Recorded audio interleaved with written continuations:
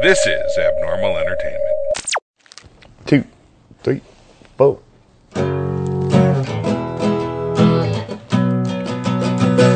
Walked into the tunnel just to find the light. Hunted for old demons, looking for a fight. Looked up at the stars, seemed to go forever. There must be a way, it all fits together. Fell into the quicksand, held on to the vines. Never could quite color, stay within the lines. Feels like I have wings, I can fly wherever. This is just a way, it all fits together. Finally saw the world through rose-colored glasses. Gonna share my journey to small and large masses. Give up on my life, no sir me never. This is how I put it together. This is how I put it together. This is how I put it together. Hey everybody, this is Daniel Garza and welcome to the Put It Together show. I'd like to start as usual thanking my producer, Mr. Kevin Morris, for all his help and support. Thank you, sir. Inviting all of y'all to check us out at abnormalentertainment.com, where you can find all the shows on the network. Go check us out. Especially now, you have time to go check us out. So go check out not just my shows, but all the shows on the network. We have stuff in archives too, so if you want to go back and check out some of the things that we've done in the past, make sure to check that out. I hope all of y'all are staying safe, taking care of yourselves. I send you virtual hugs, and I just hope everybody is doing well. This week, I'm excited. I have what we call in Espanol, tocayo. What is it? Same name. There's a word for that. Hi, Daniel. Well, I mean, you speak fluent Spanish, so I'm still waiting. What is it? Tocayo? Is that it? It's tocayo, yeah. So in Spanish, Okay. we say tocayo, T-O-C-A-Y-O, tocayo. That means we have the same name. So Excellent. I was pretty excited when I get a message from a Daniel on LinkedIn, which for those of you who are not on LinkedIn, I totally recommend you do it. It is such a great way to connect with people, especially in these times. You can connect with folks that you normally would not connect with, which brings me to Daniel. How you doing, sir? I'm doing great. Thank you so much for having me on the show, Daniel. My pleasure. Actually, I don't know. I usually have a story because I usually go after people. Okay, I'm a stalker. Everybody knows. I've said it on this show before. I'm a virtual stalker. If I like somebody's profile or what they're doing, I will hunt them down to get them on the show. But you found me on LinkedIn. So I don't know the story of how you found me. Right. So, listen, we are in a precarious time right now, right? And so I wanted to, as an entrepreneur, as, someone who is also, launching my own business endeavors now, I was on a search for people that, I could connect with. But the crazy part is that when the coronavirus thing happened and we all were kind of confined to our homes in a way, because we're trying to do the right thing for the community and for our loved ones, right? I was like, well, how can I broaden my search on LinkedIn? I mean, here's this powerful tool.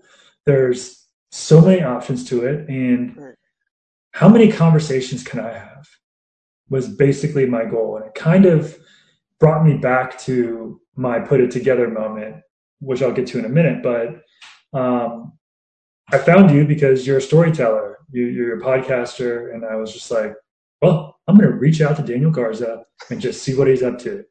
And not only did you write me back, but we actually had some, witty banter back and forth right away. And so I was just like, cool, man, because sometimes people are like, I don't have time or Yeah. whatnot. And I'm like, well, sorry. But, I've gotten to speak to a guy from like Spain, the UK, New Zealand, all over America, random people that I have a lot in common with, and then some that I have not much, but it ends up that we do, because you got to judge a book for more than its cover, right? And so I Exactly. think that's been the pleasant surprise, Daniel, is that there's people that I didn't think I would have things in common with, but I reached out to anyway. And as we talked, we actually did have things in common. And so that's the. Well, when I got your message on LinkedIn, I was like, who is this dude and what's he trying to sell me?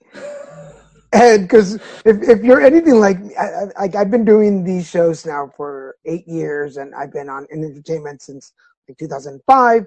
So my name's out there. Like if you Google me, you'll find me. Like, and I tend to get all the princess from Africa trying to like get me to sign my life over, or somebody who thinks I don't have a life and it's like, hey, you want a job? I'm like, I have like multiple things I do. Like I'm glad. So although I'm very open and friendly, I'm always a little bit skeptical, and I'm like, who is this dude? Why is he messaging? So I went and looked you up, and I was like, is he trying to sell me a business? Like, is he trying to like make me join a cult or something? Which I have time right now. I totally have the time to join a cult right now. So It's the right one. Yeah, no, not the right one. Yeah, I don't want to be like part of a harem. Oh, because I just watched Tiger King last night. I don't know if you've seen it yet. Okay, we'll talk about that later. But then I said, Jim, I like, okay, I'll accept him. I was like, he's a good looking guy. Let's see what happens here. And the first phone call was like, I'm Daniel. No, I'm Daniel. And I was like, oh, this is funny. So we immediately clicked, and I was like, okay, he seems like a cool guy. Like I can be friends with this guy. Anyway, I appreciate it. I hope that's what you thought. And totally. I mean, I wouldn't be here if I didn't. I mean, we had a great conversation. I had to cancel a couple other ones right after because we ran over, but oh no, totally kidding. Totally kidding. Which one are you kidding? I wasn't interested enough, or you? No, that I canceled other meetings after. No, it was a good time, and so I just would encourage people to get outside of their comfort zone and use this time now to connect with people in one of the ways that we can, and that's virtually, through email, through text. You have the time. Get out of your bubble. Stop curling up in the corner and get to know someone. Yeah, you never know what's going to happen. Somebody posted on one of the sites that this is not confinement. This is just being safe. And as long as you're being safe at home, take the opportunity to do something productive. And I've reached out to people that I hadn't talked to in a long time just to say hi, like how are you doing? And I found that random people that I interviewed on this show years ago that still have my number have contacted me, or on social media to like just see how I'm doing. I'm like, that's pretty cool. Like it just shows that you left a mark on somebody's radar. And if somebody left a mark on your radar, then just say hi. Just hi. You don't have to like catch up for the last years. Just say hi. Just let them know that you're thinking about them. So that's a little moment there. Yeah, so, I think I could even do a better job at that too. Well, there you go. I don't know where I was going with that, but okay. So with that said, I obviously have not had breakfast this morning, so I'm kind of. So Daniel Lorenz, military entrepreneur. How do you put it together? Wow, yeah. So you listen. I've been very fortunate to have served in the military for about 20 years now in the U.S. Army Special Forces, and great career, a lot of deployments. I met amazing people both in the military and in the communities that I operated in, whether that was in Iraq or El Salvador or Honduras or, name the country. I've always been able to, make strong relationships. And so I'm forever grateful to that. And my put it together moment probably started in 2012. I was a detachment commander in El Salvador for about 7 months. And, if you know anything about the U.S. Army Special Forces or the Green Berets, you know that, we are force multipliers by nature. And so we deploy in small elements, usually around 12-man teams, highly skilled, highly trained. We speak multiple languages, and we embed directly with our host nation partners. So in El Salvador, I was the commander of an ODA, and we worked with the El Salvadoran Special Forces and set up a task force to combat human smuggling and drug smuggling and stuff like that.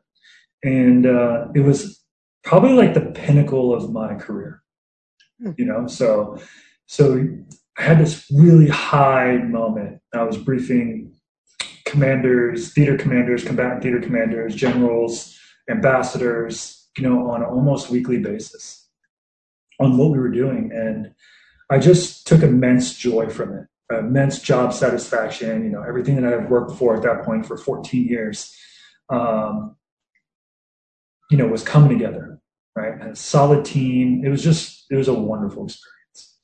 But after 16 years of being in active duty or on active duty status, I was also just in the National Guard. So the Special Forces has 2 National Guard groups for all the active duty guys that want to get out and do it part-time because they're deployed too much or they want to go to school or whatnot.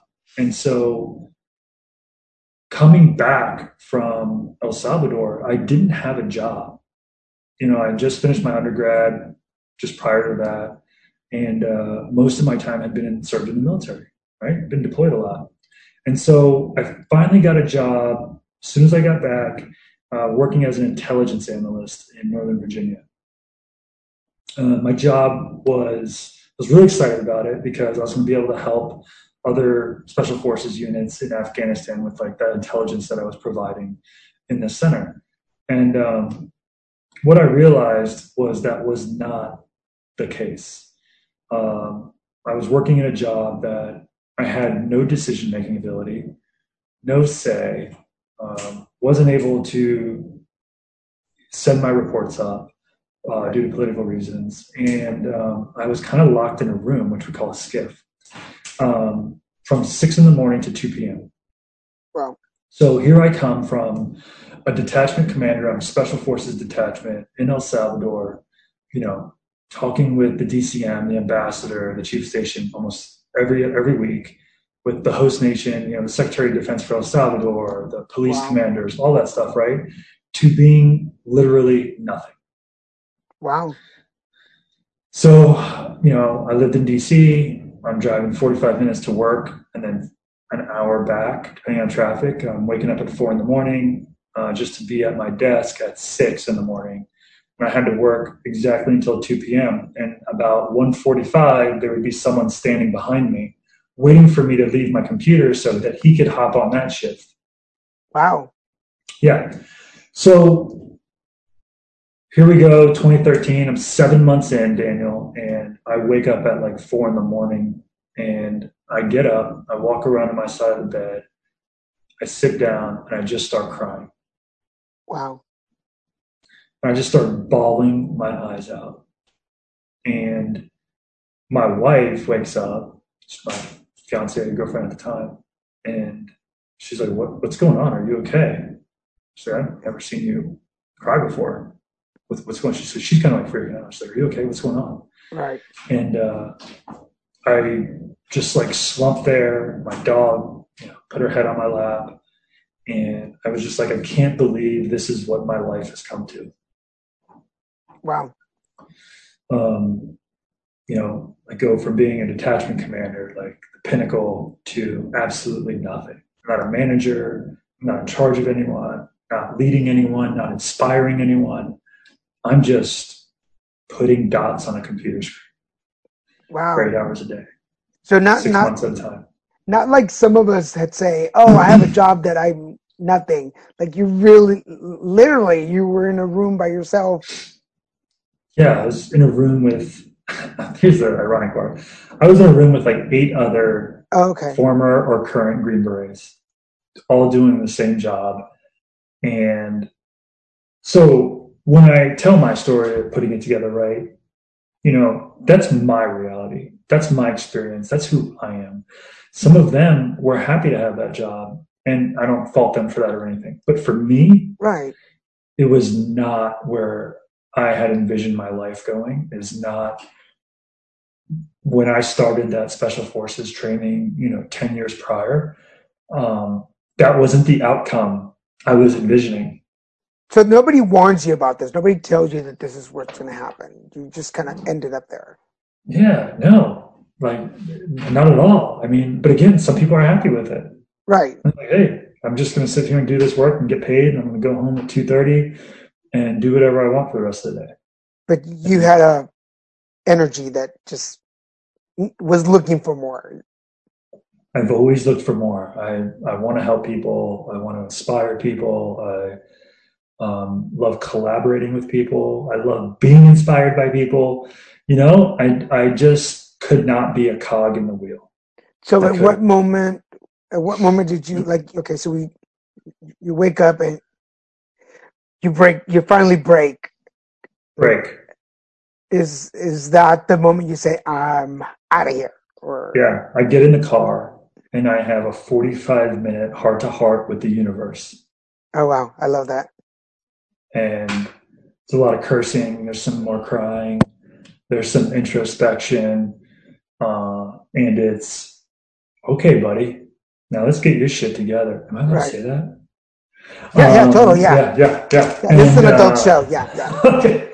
And so in that 45 minutes, I have determined that I need to get an MBA because my military skills, even though they're more capable and they're more primed for any leadership position or business position in the civilian world, my failure was in translating exactly what those skills were. So basically, I was almost unemployable outside of the government sector. All right. So I was like, listen, I got to go get an MBA. I'm going to go in there. I'm going to tell everyone in my team that's what I'm going to do, because when you put things into the universe, it's called providence, right? Things are going to happen. Okay. And so I go to the office. This is my plan. And then I'm going to talk to my brother. And so I go to the office and everyone's kind of getting their coffee and we're kind of hanging out. We're just, bitching and whining. And I'm like, hey, I'm quitting. Wow. And they're like, whatever, dude, just stop.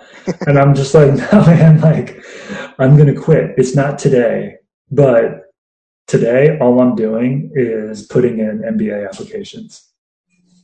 And sure as hell I did. And that afternoon, I went to my boss and I was like, hey, I'm going to grad school. I don't know when, but if I have my way, it's going to be in May, essentially, or as soon as possible. And they were just like, oh, okay. And so that was it. So the other part of that is that I also quit like a month later. Oh, wow. So that whole plan. What year is this? What year is this? And what month are we talking about? 2013. And then it's, gosh, I want to say May-ish. May 2013, May. Okay.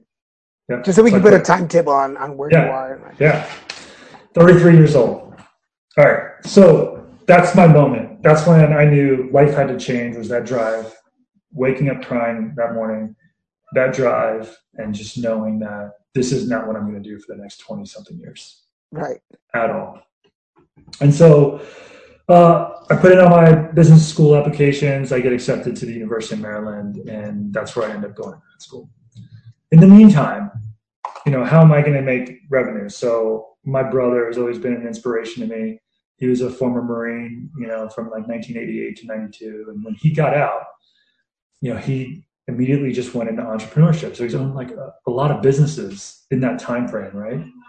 And never went to college or anything like that. Just used the skills that the Marines taught him, his natural hustle, his never say die attitude, and good things happened. And so from 2013 and then prior, I think he probably bought a franchise called, I'm not going to tell you the name, but he bought a franchise. It was a mosquito control franchise.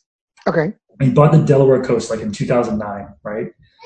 And what I've seen from that time all the way up until like 2013 is how this changed his life, how entrepreneurship dramatically changed his life, especially when he found the right franchise business for him, right? And so I talked to him and I was just like, listen, man, like, I don't know what to do with my life.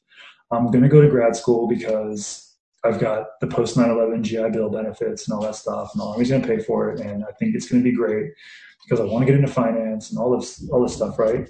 I go, but listen, I can do more. And so what we did was we bought another franchise, the same franchise that he had, but we bought the territory to Annapolis, Maryland. And we started running that. And right away, I could see that I was enjoying it, and it was starting to add like an additional revenue stream for me. Right. And it was starting to make things change a little bit, and it started to get my mind and like my hope and really align what it is that I wanted to do in this world, right? And that was to essentially live a life that I love through entrepreneurship and helping people. Right. I read a lot about Phil Town and Warren Buffett and all these investors and how they earn to give, and Conscious Capitalism by John Mackey, who started Whole Foods, and how there's a way to become wealthy, but also make the world a better place because of it. You know, whether you're giving it to charities or your family or whatnot, there is selflessness that you can achieve through making a good living. Okay. And that's some of the things that I wanted. And so we started running this franchise, and then I'm going to school. And next thing you know, I finally get enough skills or street cred, so you say, from my MBA that JP Morgan says, hey, like, come join this program and be an investment banker up in New York. So I leave my wife, who's pregnant at this time. This is like 2015 now. And I go to New York City. I crash on my buddy's basement in Brooklyn. And forever grateful for him. He never even charged me rent. I gave him a big wedding gift, though. Yeah, buddy, you got a big gift, so there. Yeah. No, he'd probably laugh right now. But I still owe him a lot more than that. However, here I am working as an investment banker at JP Morgan on Wall Street, going to the office about 8:30 in the morning, and sometimes going home at 2 in the morning from work. Wow. Sometimes I just stayed up all night and didn't even go home and just brushed my teeth at my desk and wore the same suit that I wore the day prior because we were working so hard. That's the investment banker life, right? So I'm doing this. My wife is pregnant, and it was like 5 or 6 months, and I saw her once. I'm talking New York to DC. It's a 4-hour bus ride. It's a Amtrak ride. But I was so busy and so concentrated on this job that she was a trooper and she hung in there. Now, before you move forward on that, because I want to, you come from a military background where you're off in another country. You're constantly on the job. You're the job 24 hours a day.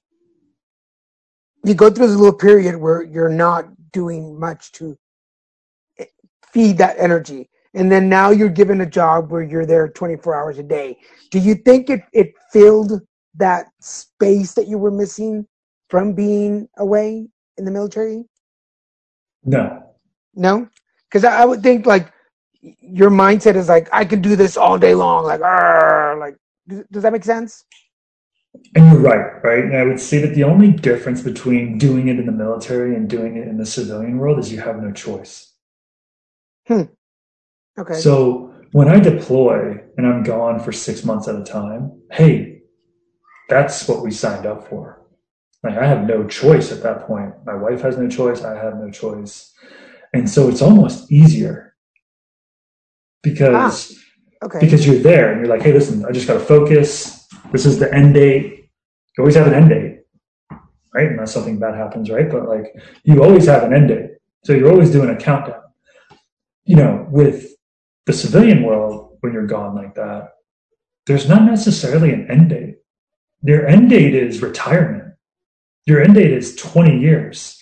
So a lot of like psychological things start to occur in your own mind and in your family's minds, right? And he's always gone. Why is he doing this? Why can't he find a different job? There's always choice. Got it. And so choice can cause a lot of friction. Definitely. Right? Yes. Right? So it can cause friction inadvertently and then deliberately. And so it's almost harder. It's harder. And it really makes you question. You're like, why am I doing this? And I'm sitting there and I started to think, like, why am I doing this? Well, listen, the universe answered and another firm recruited me and I came back to DC and I just took a consulting firm position. I still worked a lot, but at least I was home every night. In the meantime, my story's kind of complicated, but in the meantime, I've got my mosquito franchise in Annapolis that's running. And in about 2015, right, we also open up another franchise, or we start the process to open another franchise in Washington, D.C. And this one's an indoor cycling studio. That takes us about 2 years to get up and running. Okay, so the process is quite extensive when you choose a brick and mortar business to start as opposed to a home-based business to start, like a service-based business. It took us about 2 years. That was to find the real estate, negotiate the leases, do architectural design, all this stuff. But more importantly, I started to figure out, like, hey, this is who I am. I mean, being a Green Beret or being like a special operations guy in the military is not unlike being an entrepreneur. I mean, I'm having to do more with less. I'm having to inspire diverse groups of people to really accomplish anything. And that's what gets me going. That's what I figured out is, how do I work with these small teams? How do I solve problems, complex challenges in the real world, in the military, and watch something that I created grow, right, through my leadership. And so I started that, and we've been running those businesses. We just sold our mosquito business a few months ago, so that was a big win. And I continued working at Deloitte. I continued doing my Army National Guard duties with the special operations, and I continued doing my part as one of the main owners of our cycling business in DC. Fast forward, here I am deployed again last year, so last April through late September. And I just got home. I just got home in October, right? This past October.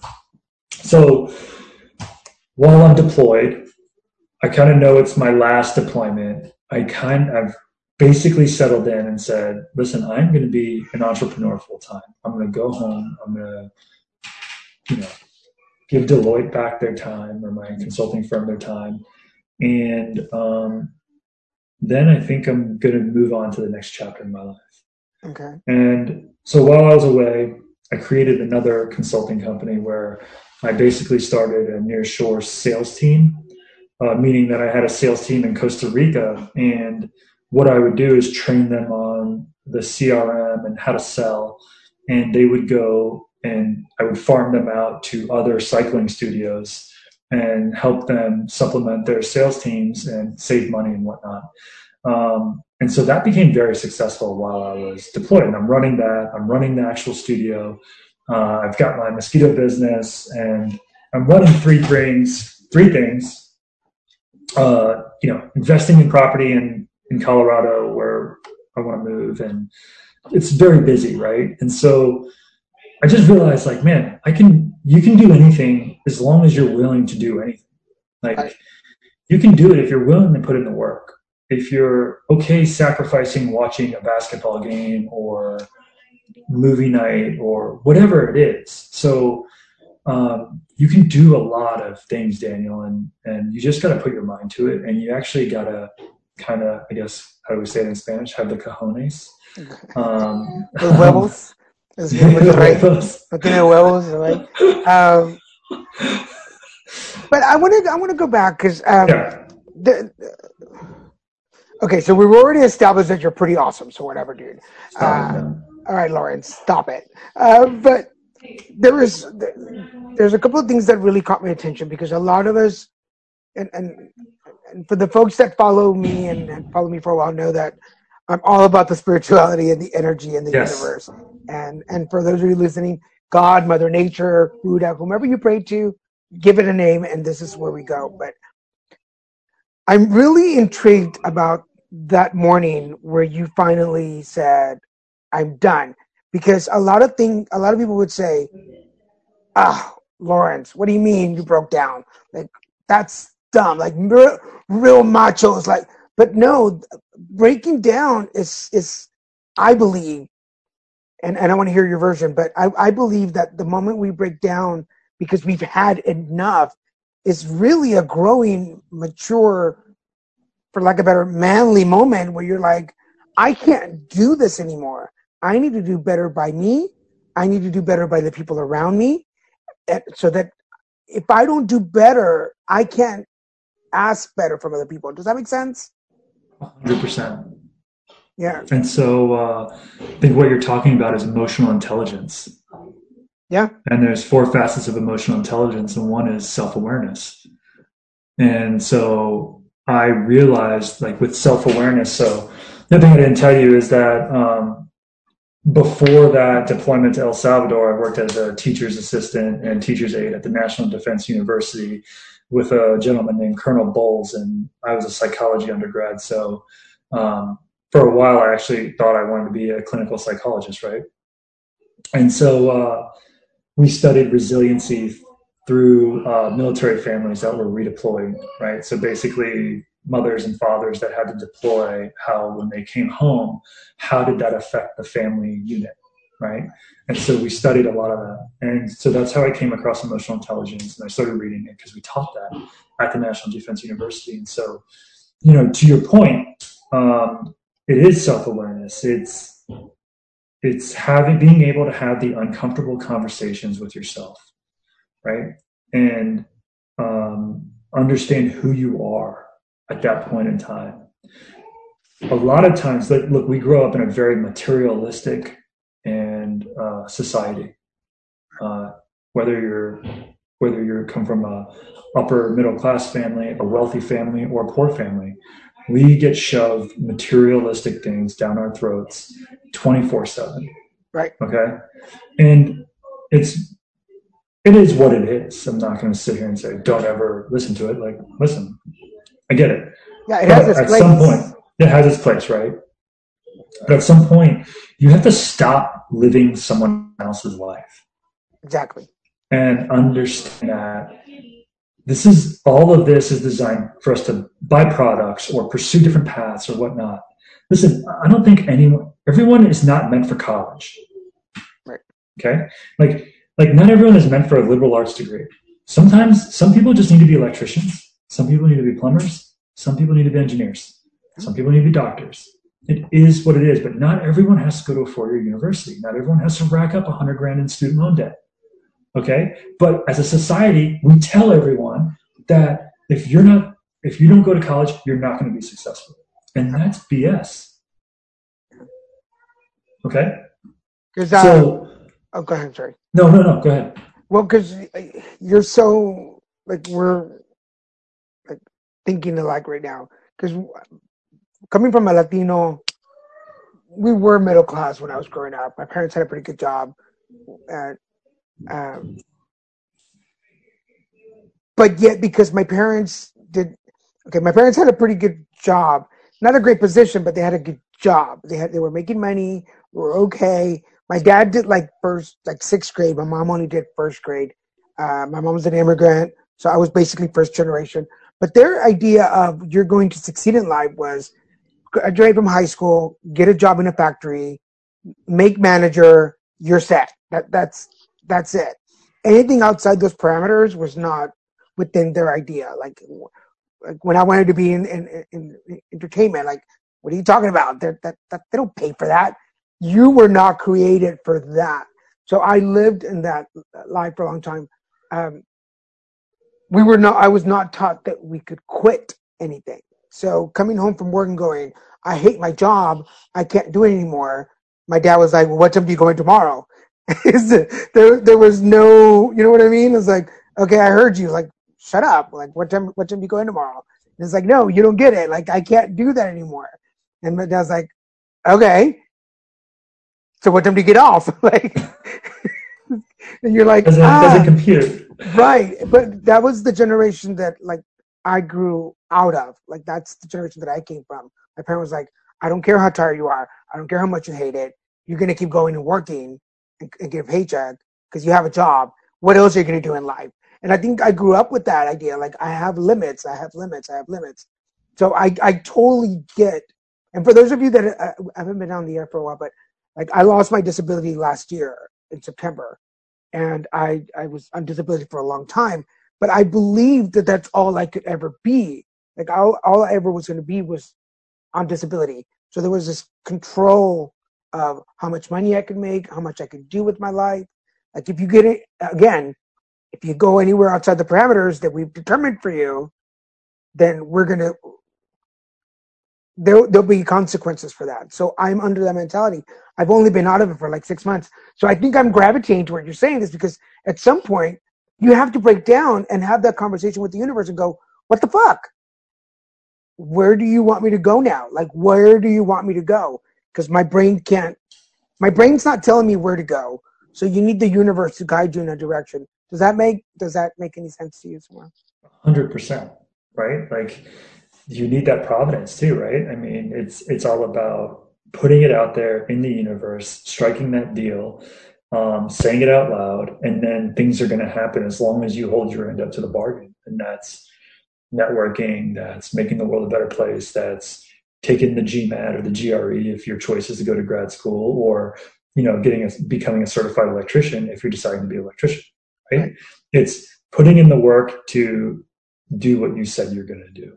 Yeah. And because this show is really about motivating and inspiring other people. For those of you that don't know, my part of my elevator pitch to get people on the show is that this show is to motivate and inspire other people to go after their dreams and goals. And part of going after that is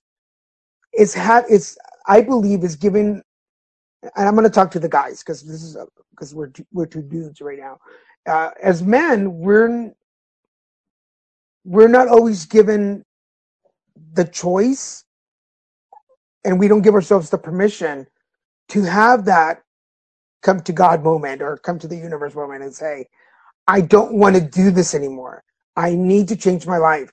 Otherwise, I don't know what I'm going to do. Like, and I don't want to, I wasn't going to bring this up, but like, I have a lot of friends who are also former military, they're veterans, and I hear from them the stories of people who just don't make it anymore because they don't know that there's a choice or an option out there, and they decide just to end it. And you're like, no, like as somebody who's dealt with anxiety and depression, I'm like, we have to teach other men that it's okay to have that breakdown and have that conversation with a higher power and go, I don't know where I'm supposed to go.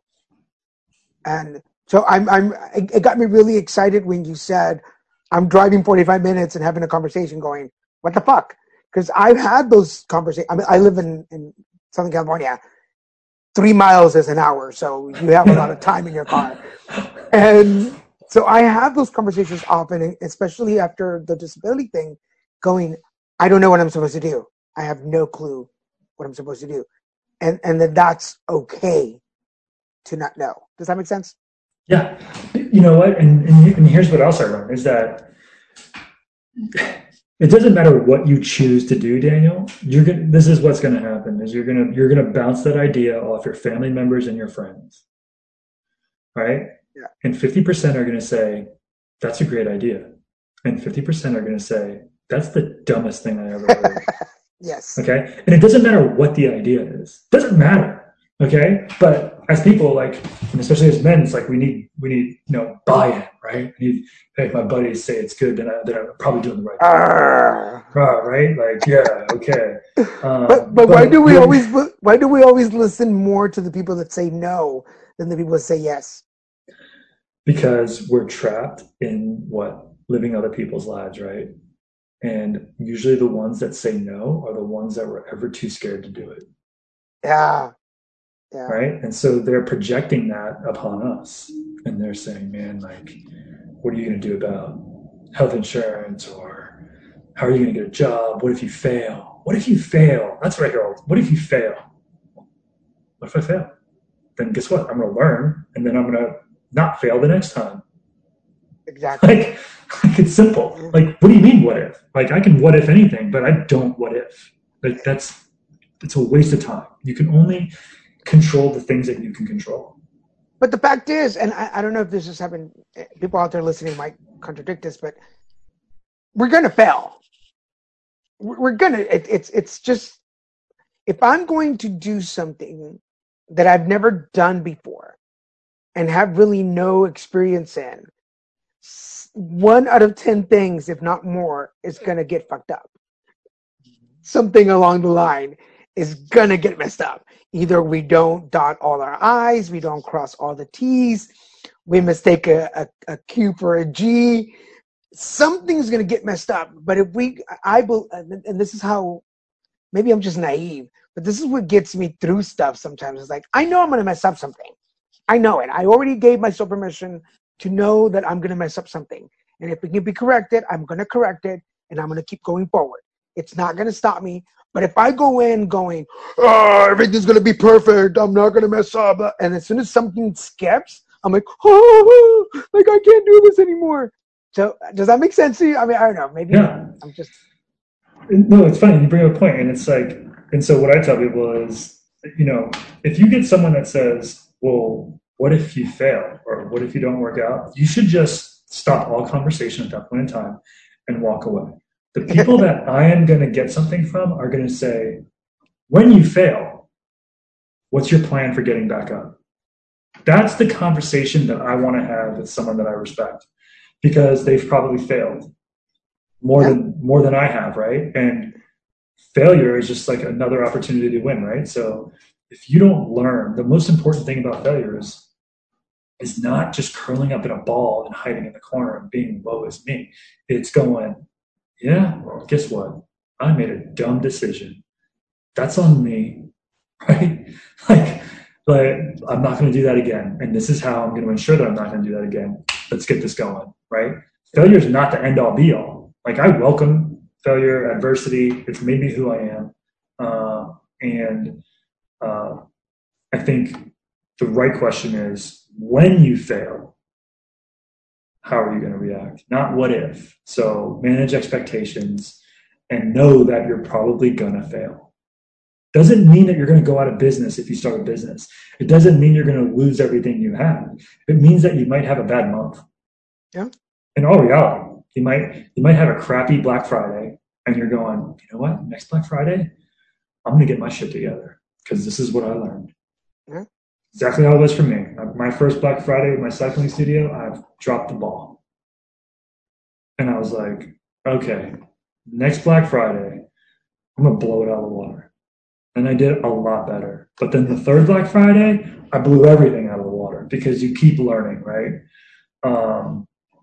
And so maybe what we should be telling people, Daniel, is that, yes, manage your expectations. Approach something when you're going to fail. Okay, so look at that aspect, because it's not always, you can do as many P&L pro formas, you can guesstimate all the sales and revenue you're going to make in a first year when it comes to business, but it really doesn't ever work out that way, right? So when you fail, just know that the failure that you're experiencing is probably a short-term event, okay? It's not the end of your business, the end of your 401k, the end of whatever you're thinking about in your head. Like, when we think of failure, we think like the ultimate catastrophe. It's not, man. It's just little speed bumps. It's not failure. Okay, learn from them and then keep moving forward. I do staffing for events, and my very, very first one, I didn't tally in like my personal time, like my time spent. And by the time I got paid and paid my staff, I was like, this is all I made? Like, what the hell? Like, and then I started asking other people, I'm like, why did, and they're like, did you pay yourself? And I was like, oh, how did I forget that small detail? And I would have made like a good chunk of money out of that. I was like, damn, fool me once. And the second time I learned, like, highball it, like, hey, this is how much I need. And they actually said yes. And I was like, oh, okay. Know your worth. Know your worth. Now I could pay me, and I could pay my staff a little extra than what they expected. and everybody walked out happy. But then again, like you said, blew it out of the water. I expect more from my staff. I expect more from me because you're paying for my services, and this is what you're getting. So you become better. So for those of you out there, this is going to be your question of the day. Like, when you fail, how are you going to pick yourself up? Not how, like, because you're going to do it in life, especially if you're young and you're listening to this. Listen, you little whippersnappers,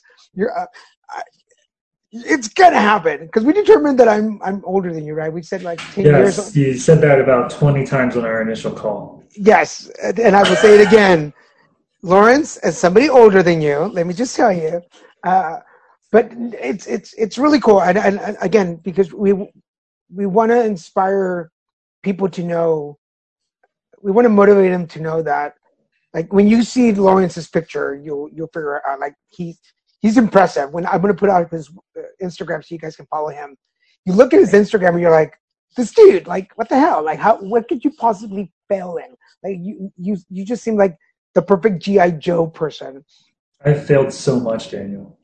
And it's so encouraging to hear that, not because I'm like, oh, haha, you failed, but to know that, like, look at where you are now. And if you've made some mistakes along the way and it's gotten you this far, then I'm looking forward to my mistakes to see where it gets me. 100%. Listen, there's no one out there that is successful unless they were just like born with the ultimate silver spoon in their mouth. And even them, they're just insulated from the world. So they probably fail from the moment they wake up to the moment they go to bed. Okay. We fail, but it's learning, man. How do you pick yourself up? That is perfect, Daniel. All right. How do you pick yourself up and keep going? So we're at the 45-minute mark. Okay. So this is where I can ask you some of my scripted questions. So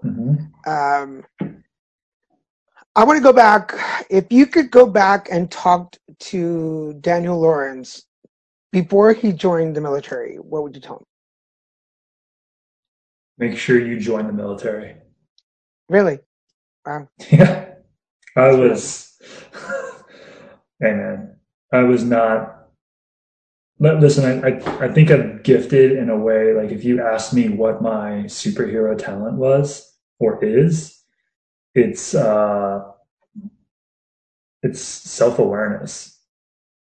Nice. Like, I knew at the age of 17 that all I wanted to do if I went to college was drink and party. Huh. I didn't want to put my nose in a book. I knew at that point in time I didn't have what it took. Interesting. I had too much energy, too much curiosity, and I was also in like naval junior ROTC, and I played like varsity football and baseball and stuff like that. But of course you did, right? But I was also in the theater, so I also participated in theater even in college. So yeah. Of course you did everything, Lorenz. No, I didn't. But I just knew, like, I remember my stepdad raised me. Okay. And so I remember having a talk with him, and he was like, listen, do you really want to go to college? And he's a college educator. He's one of the smartest men I've ever met. Helped build the Apollo. Oh, wow. Yeah. And so he was like, listen, are you sure you want to go to college? And I was like, I want to, but I would not be doing you and mom a service. Okay. And he was like, that's really insightful of him. I mean, it's cool that you had an adult in your life that said, I've seen you grow. I know your potential, but it's not in this direction. Let's just give you a plan B. And that was awesome. Yeah, well, he gave me a plan. And that plan was, listen, let's go talk to the recruiters. You're already in Navy Junior ROTC. They already know who you are. I was like the third highest ranking ROTC program. And he was like, let's go talk to them and let's get some college money, do a 4-year enlistment. And if you want to go to college at that point, after you've seen the world and you've had some real world experience under your belt, then at least you got money for it. And that's exactly what I did. I got out after 4 years and went to my undergrad, um, and used my college money from the Army. And then I went back in. Nice. Well, I appreciate that. I've told this story on the show 100 times, but I have such a respect for folks in the military. I believe I almost joined the Army when I was young, and people listening to the show are gonna be like, "Again, Garza? Yes, you're gonna hear the story again." Um, I was signed up to join the Army. I went into the test, got really high score. The recruiter came to my house to convince me, but the only reason I didn't join is because I heard this was 1989, maybe 88, but I heard that there was this that as a gay man I would not survive in the military, and I got scared, and I decided not to go, and just to sign the papers, ready to go. I said no. I was like, I didn't want to be a statistic or a casualty or like come out of there all like mentally bruised, I guess. And I didn't join. I got scared. And it's one of the only regrets I have in my life that I always wanted to go to the military. Like I wanted. And then, well, this was right before Desert Storm. And then Desert Storm came around. And I remember bawling, just crying because I wanted to be there. I wanted to go. And I wasn't able to. And my parents didn't know that I had signed up uh, to want to go. And like, Wow. they didn't know I'd done the process. My mom was like, "What do you mean you had signed up?" I'm like, "I was ready to go to the military. Like, I just chickened out because I'm gay and I didn't want to like." But anyway, that's an episode. Can I ask you a quick question? Sure. Yeah. So at that time, and like, were you out and open about it, or were you in during that time? Because I know it was a less forgiving time than it is now. Yeah. No, I came out to my parents when I was like 17. So this Okay, was like a year and a half later, got it. after high school, and so they knew I was gay already. Okay, And but I was like it was that, what do I do? And then come to find out, like a couple of years later, the complex where I moved in, two of my neighbors were former Army guys who were gay. One of them's passed since, and they were like, "Oh, we were gay in the military." Blah, blah, blah. Like, I'm like, "What do you mean you were gay in the military? Like that doesn't mean that in my head did not compute." They're like, "Yeah, like everybody knew, like nobody cared." Like, and I'm like, "Shit." Again, I think for those of you listening, this is one of the few. Was the foundation of me not fearing life because of what other people say. This was the time that foundation of me doing research. This is why I love doing research about things. I'm a good researcher. I do my research. I ask questions. I follow up. I read through because I'm like, I don't want to live my life in fear and based on hearsays, uh, because I don't want to be stopped from doing something I really want to do ever again. hmm And so I'm that double dare guy. Like, dare me to do it. I'll do it. Like, fuck yeah. Like, I'll prove it to you. right. Okay, so before we end up, so second question: when they write the book, or when you write the book of Daniel Lorenz, what would be the first line in the book? The juice is worth the squeeze.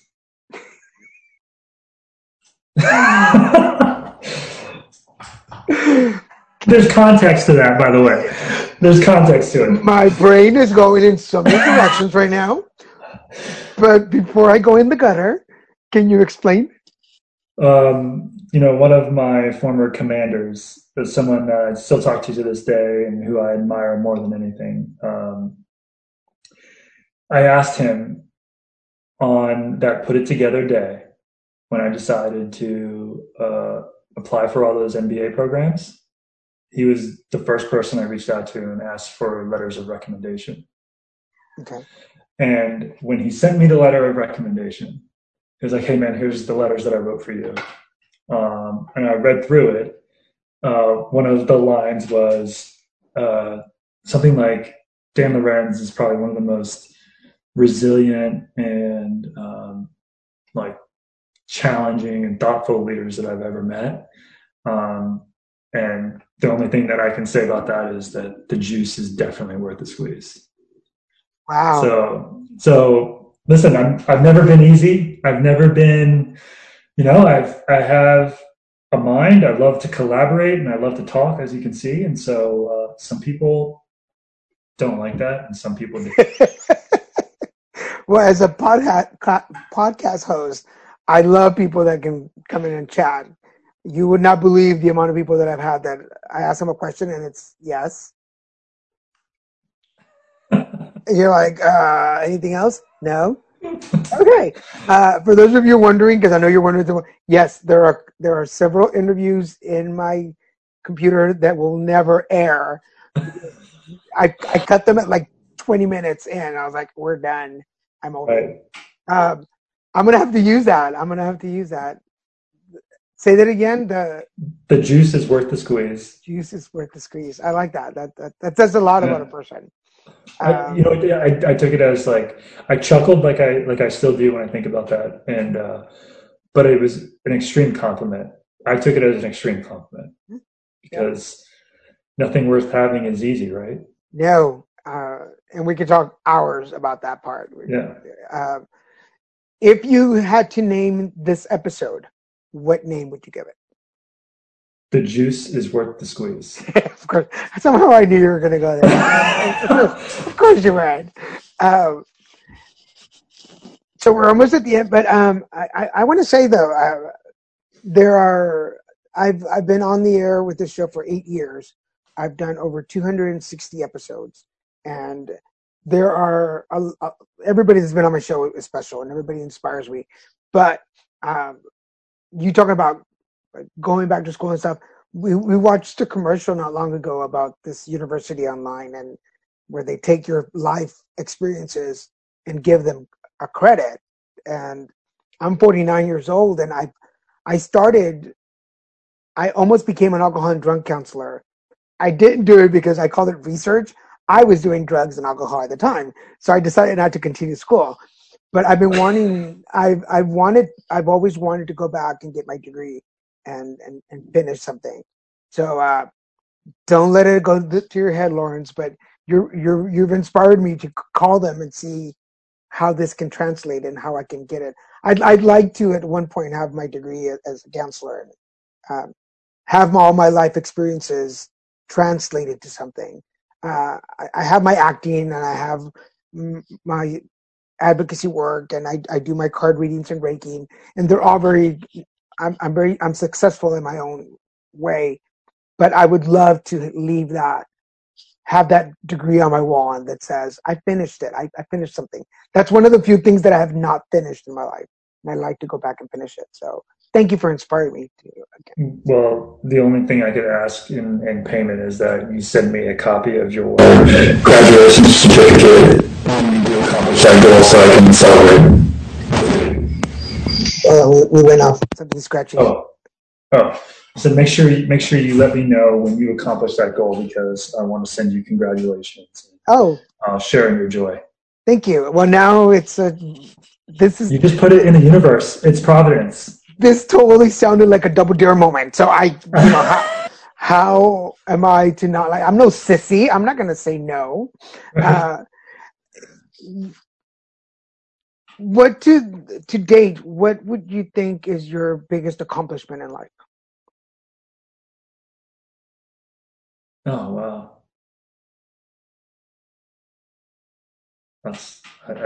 I'm harsh on myself. So I think my biggest accomplishment is just so far raising two incredibly beautiful children. There's still a long way to go. They're in the infancy of their development, right? But I've seen what it's done to me. It's made me a lot more focused, deliberate, patient. Something I lack is patience. But they've made me a lot more patient, believe it or not. And so far, that's my most proud accomplishment. Nice. And I've seen the pictures. They're totes adorable. Yes. And the last thing, words of wisdom. If you could share some words of wisdoms with my listeners, what would you tell them? The chief cause of unhappiness and failure is trading what you want most for what you want at the moment. Oh, wow. I like that. That's a soundbite on its own. That is pretty awesome. That's it. I mean, if you can remember that and pull it out on a note card or whatnot, whenever times get tough, whenever you want to quit something prematurely, regardless of how insignificant or significant it is, it's still quitting. And so just remember that the chief cause of unhappiness and failure is trading what you want most, your long-term goal, for what you want at the moment. And that is so significant of what I just shared about school. I didn't think I needed a degree. Like, I'm doing fine. And years later, I was like, this is another, I call it, in my head, this is my army moment. Like, I always go back to, like, why are you not continuing with this? This is your army moment. Like, you can keep going because you want to, not because somebody says no or can't. And that's why earlier when I was asking, I was like, we tend to want to listen to the no's. And I think because it's easier. We don't have to put effort into it. We don't have to sweat a little. Right. So well, Daniel Lorenz, man, this is the hour. It went too fast. I feel like we can continue to talk even more. So I hope you'll come back on the show. And I would love to. And I can't thank you enough for having me on. I really appreciate this, Daniel. And it's just an absolute pleasure getting to talk to you again. Thank you. And hold on, don't hang up. Let's say goodbye, everybody. For everybody listening, we've been talking to military entrepreneur, wise man, Mr. Daniel Lorenz. Keep going, folks. I don't usually have my Jerry Springer thoughts of the day moments at the end of the show, but this is the first episode that I'm recording after this whole COVID-19 has started. And I'm so glad that I didn't quit my podcast when I wanted to a couple of years ago, that I kept going because it's allowed me to connect with people like this and keep talking. So I'm going to do more interviews. If you haven't already heard it, by the time this airs, I would have launched all the stories that I have on hold. So go back and check out abnormalentertainment.com and put it together and follow all the stories that are going to be launched.